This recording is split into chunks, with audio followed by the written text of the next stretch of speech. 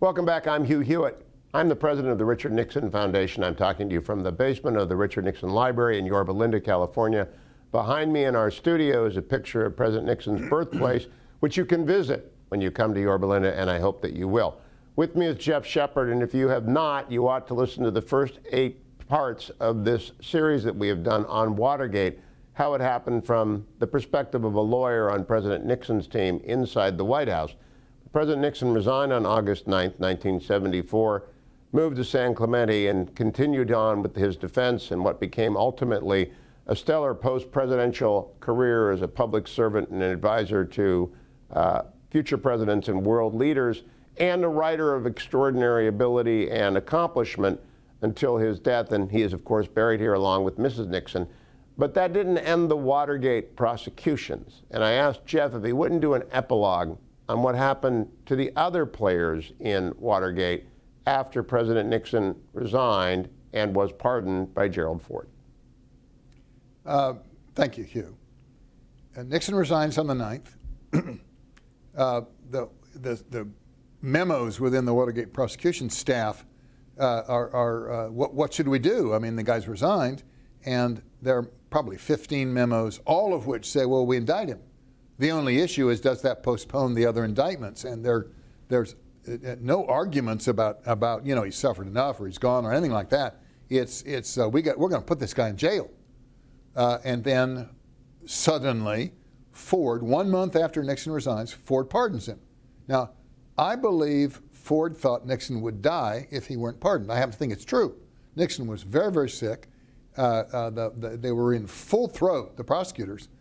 They wanted to bag their man, and he'd no longer president, but they weren't through. And then they decide, Jaworski says, well, check out the pardon. And he gets this memo, most bizarre memo you've ever seen in your life, where they say, well, we don't think the pardon was valid. And he says, well, why don't you think the pardon was valid? And the argument is, Who writes this memo? A staff member for Phil Lacavara, but Phil forwards it to Jaworski with his endorsement. Okay, it's a very, very embarrassing memo. I have it. It says roughly, Elliot Richardson agreed he would not fire the special prosecutor except for special circumstances. Nixon agreed to that because Elliot's his attorney general, so we imply that to Nixon. Ford has become president, and we think Nixon's obligation carries over to Ford, and by pardoning Nixon, he has interfered with the special prosecutor. Therefore, the pardon is improper. And Jaworski says, and he's in writing, I have it, to his deputy, I would be embarrassed to raise this argument in court. Of course he would be. Of course he would be. Stupid argument. But it shows you the incredible bias and venom within the special prosecution force. Then Nixon's at home. 7 people have been indicted for the cover-up. Chuck Colson has pled to the Plumbers case, so he's out of it. And the trial goes forward. John Dean has testified in an unrelated case in New York called the Vesco case. And Vesco is acquitted, and it includes Maurice Stans and John Mitchell. He gave $200,000, and the issue was, were they trying to get the SEC to stop an investigation? John Dean's one of the lead government witnesses. He's they're all acquitted.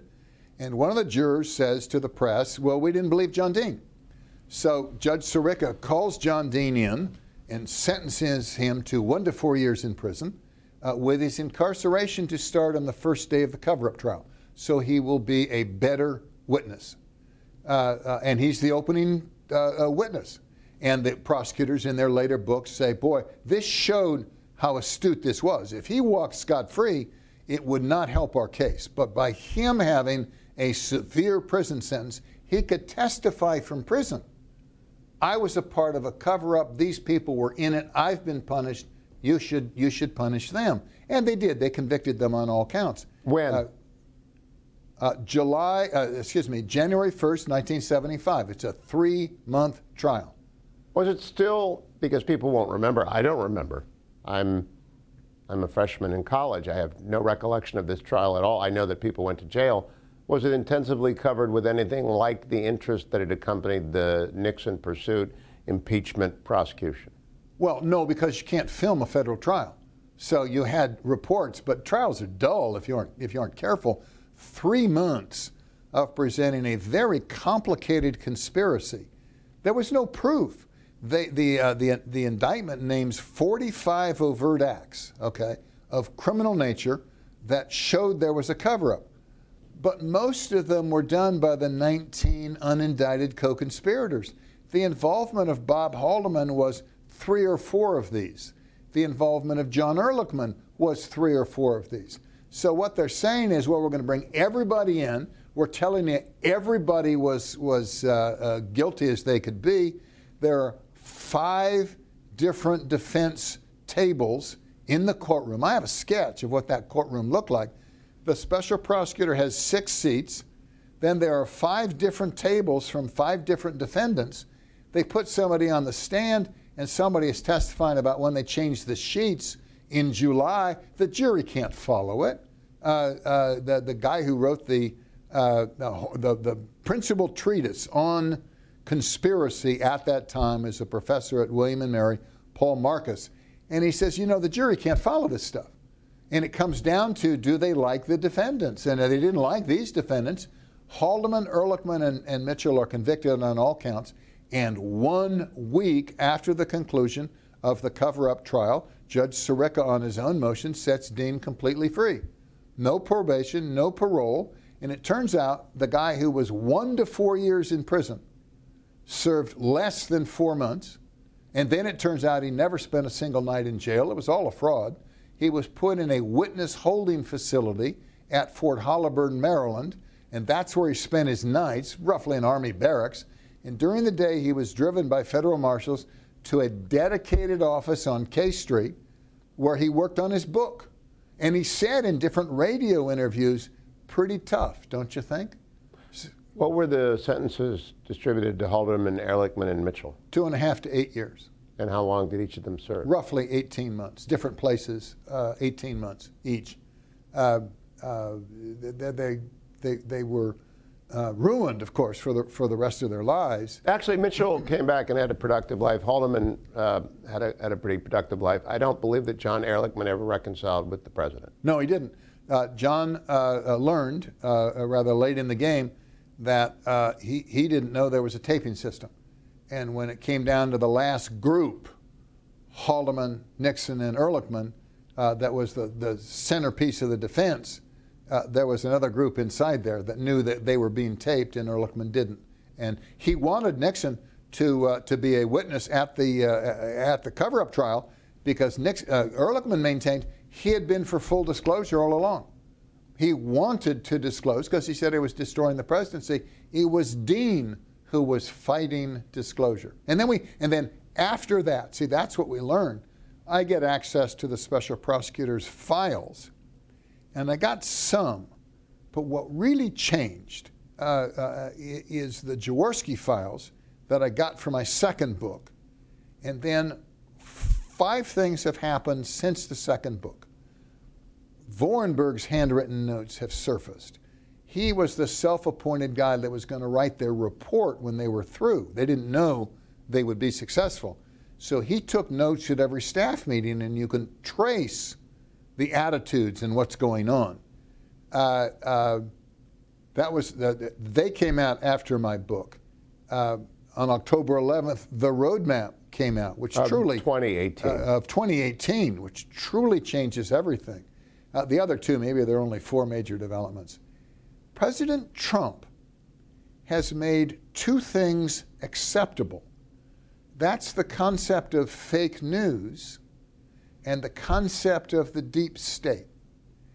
And if you project back to Watergate, that's what sunk Richard Nixon. That's why Nixon had no defenders at the end. Well, there is a piece by his son-in-law, Ed Cox, and you in the Wall Street Journal not long ago that argued the economy was in the tank when President Nixon was impeached. Yes. And other differences between then and now. Yes. There were real crimes in Watergate. Yes. The issue was who was involved. There are no crimes with Trump. So the question becomes, had there been a Fox News and had there been a talk radio world, and had there been fairness in the prosecution, would Richard Nixon have survived as president to the end of his second term? Well, I think the easier question is if there had been no taping system or the tapes were not disclosed. That's easy. Yes. He would have finished the presidency. Yes. Based on everything I know, and I have pondered this almost my entire adult life, but based on everything I've learned recently, I think Nixon would have survived. Then I want to challenge, not so much challenges to distinguish. I don't believe that there's a deep state. I believe they're career bureaucrats who are sometimes opposed to the operation of whatever the president is doing.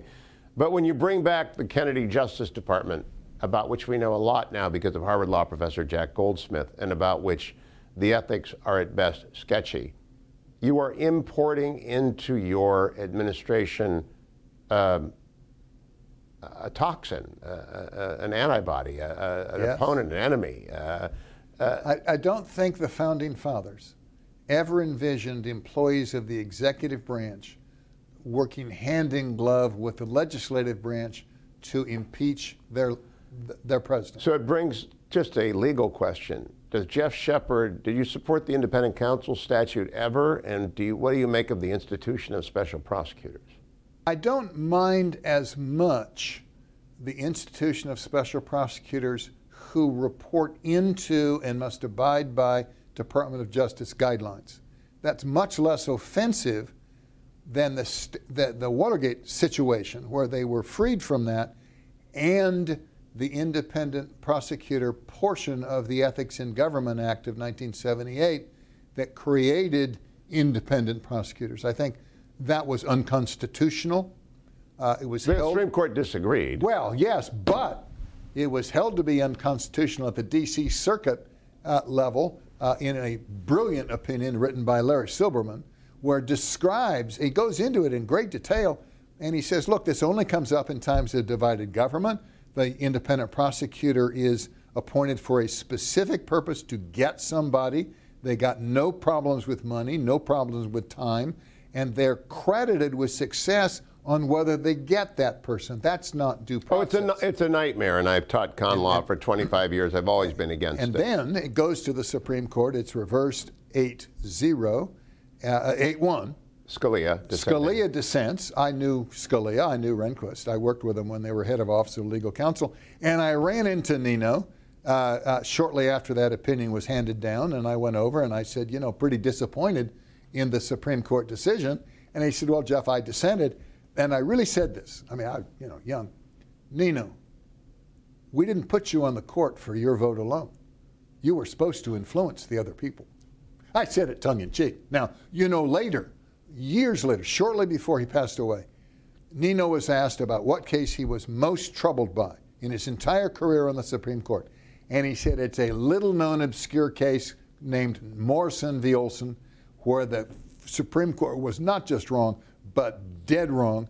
And then later, I think Nino had passed away. The D.C. Circuit in their Historical Society recreated the argument of Morrison v. Olson. And Larry Silberman was the judge, and Ted Olson got to argue the unconstitutionality, and there was somebody else pressed into service to argue the government's position, and she said, now understand, I'm only doing this as an obligation. I don't believe in this part of the argument.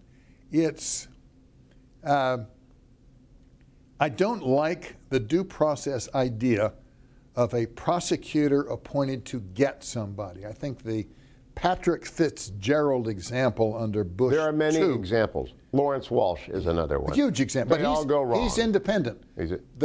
He's the independent counsel. So's Ken Starrs, the independent counsel.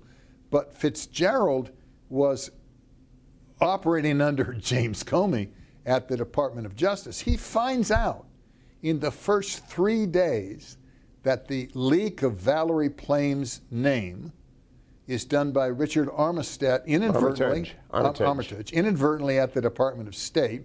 And he says to Armitage, don't tell anybody. And he continues his investigation with no rationale whatsoever to get Vice President Cheney's chief of staff, Scooter Libby, And then it turns out that Scooter Libby and Patrick Fitzgerald had crossed swords before, and Scooter Libby was representing a questionable defendant, Mark Rich, and prevailed. And what Fitzgerald may have been doing was evening the score in ruining Scooter Libby. We don't know. But I want to close by this, Jeff. Two questions. First, an observation, then a question. You call him, I call him Justice Scalia because he was kind to me when I clerked in the D.C. Circuit. My judge was sick. He gave me a few cases.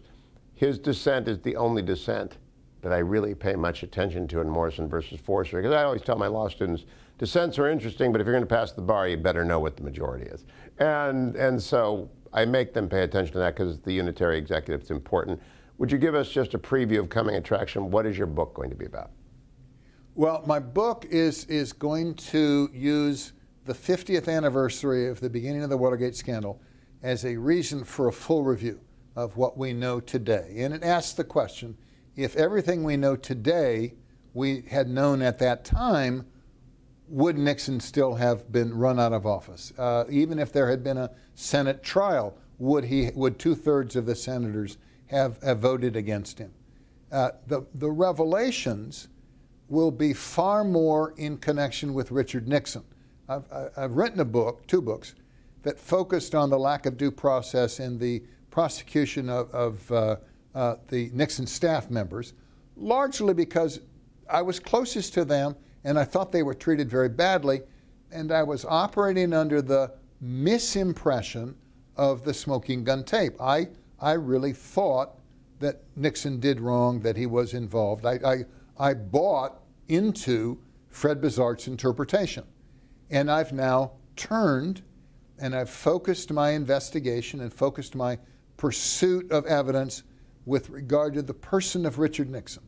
And I think that I can I'm eager to lay out the case that he was personally wronged, that the prosecutors in secret assured the grand jurors and the House Judiciary Committee staff that Nixon had personally approved the payment of blackmail. The famous 5 fingers on that Wednesday, that 10 hours, that they assured them that they could prove that Nixon was involved.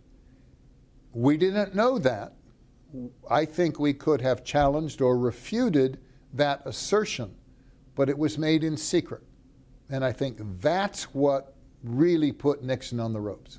And will you be, for the first time in this book, telling us what Fred Bizart said to the president in that call? Yes, I have made my peace because I now believe that Fred was in error in his interpretation of the smoking gun tape.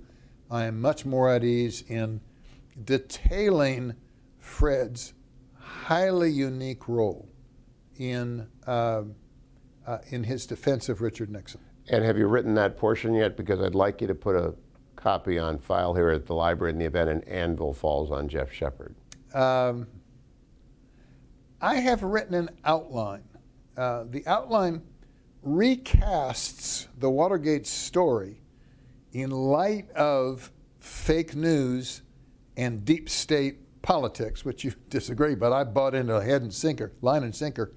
And it recasts the Watergate situation in those items because I think that's easier to convince the public that what I say is more credible, because now we don't. I couldn't disagree with that. We don't automatically accept what the press has said. I would love if you would go out in that outline. Well, I'm going to dictate for a future. We won't release it. I just want to make sure I've got it, because that's an interesting historical note about which I've never heard until this moment. In that outline, I have detailed more than I have ever written down elements of Fred's, I call it Bizart's soliloquy. Well, write more and send us a copy. Jeff Shepard, thank you. This has been fascinating.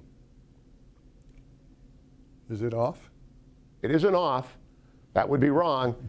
I want you to wrap up. Anything I've forgotten? Sorry. No, I'm sorry. I asked if it was off because I was going to tell you a couple things from Bizart, but I'm not going to tell you. No, don't tell me anything. I want it to be a surprise. Is there anything we forgot, missed, etc.? We've covered an awful lot. I think I'll give you one more thing, if I may. Okay, remember little dessert. The little dessert. Howard Hunt, fake memo fake cable, condoning or approving or being complicit in Diem's assassination. Oh, Patrick Gregg burns it at his vacation home. Yes. Turns out there really was a cable. They really did send a cable to Vietnam that's complicit in Diem's assassination. They didn't disclose it. They were hiding it. If your people Google Cable 243, up will come a full explanation of that cable. So it's entirely possible that Hunt had been asked to reconstruct a cable he had seen that the Kennedy administration refused to disclose. But in fact, they knew Diem was likely to be assassinated, and they said, okay. Interesting. A U.S. ally. Interesting, and another known unknown. Thank you, Jeff Shepard. Thank you, Hugh.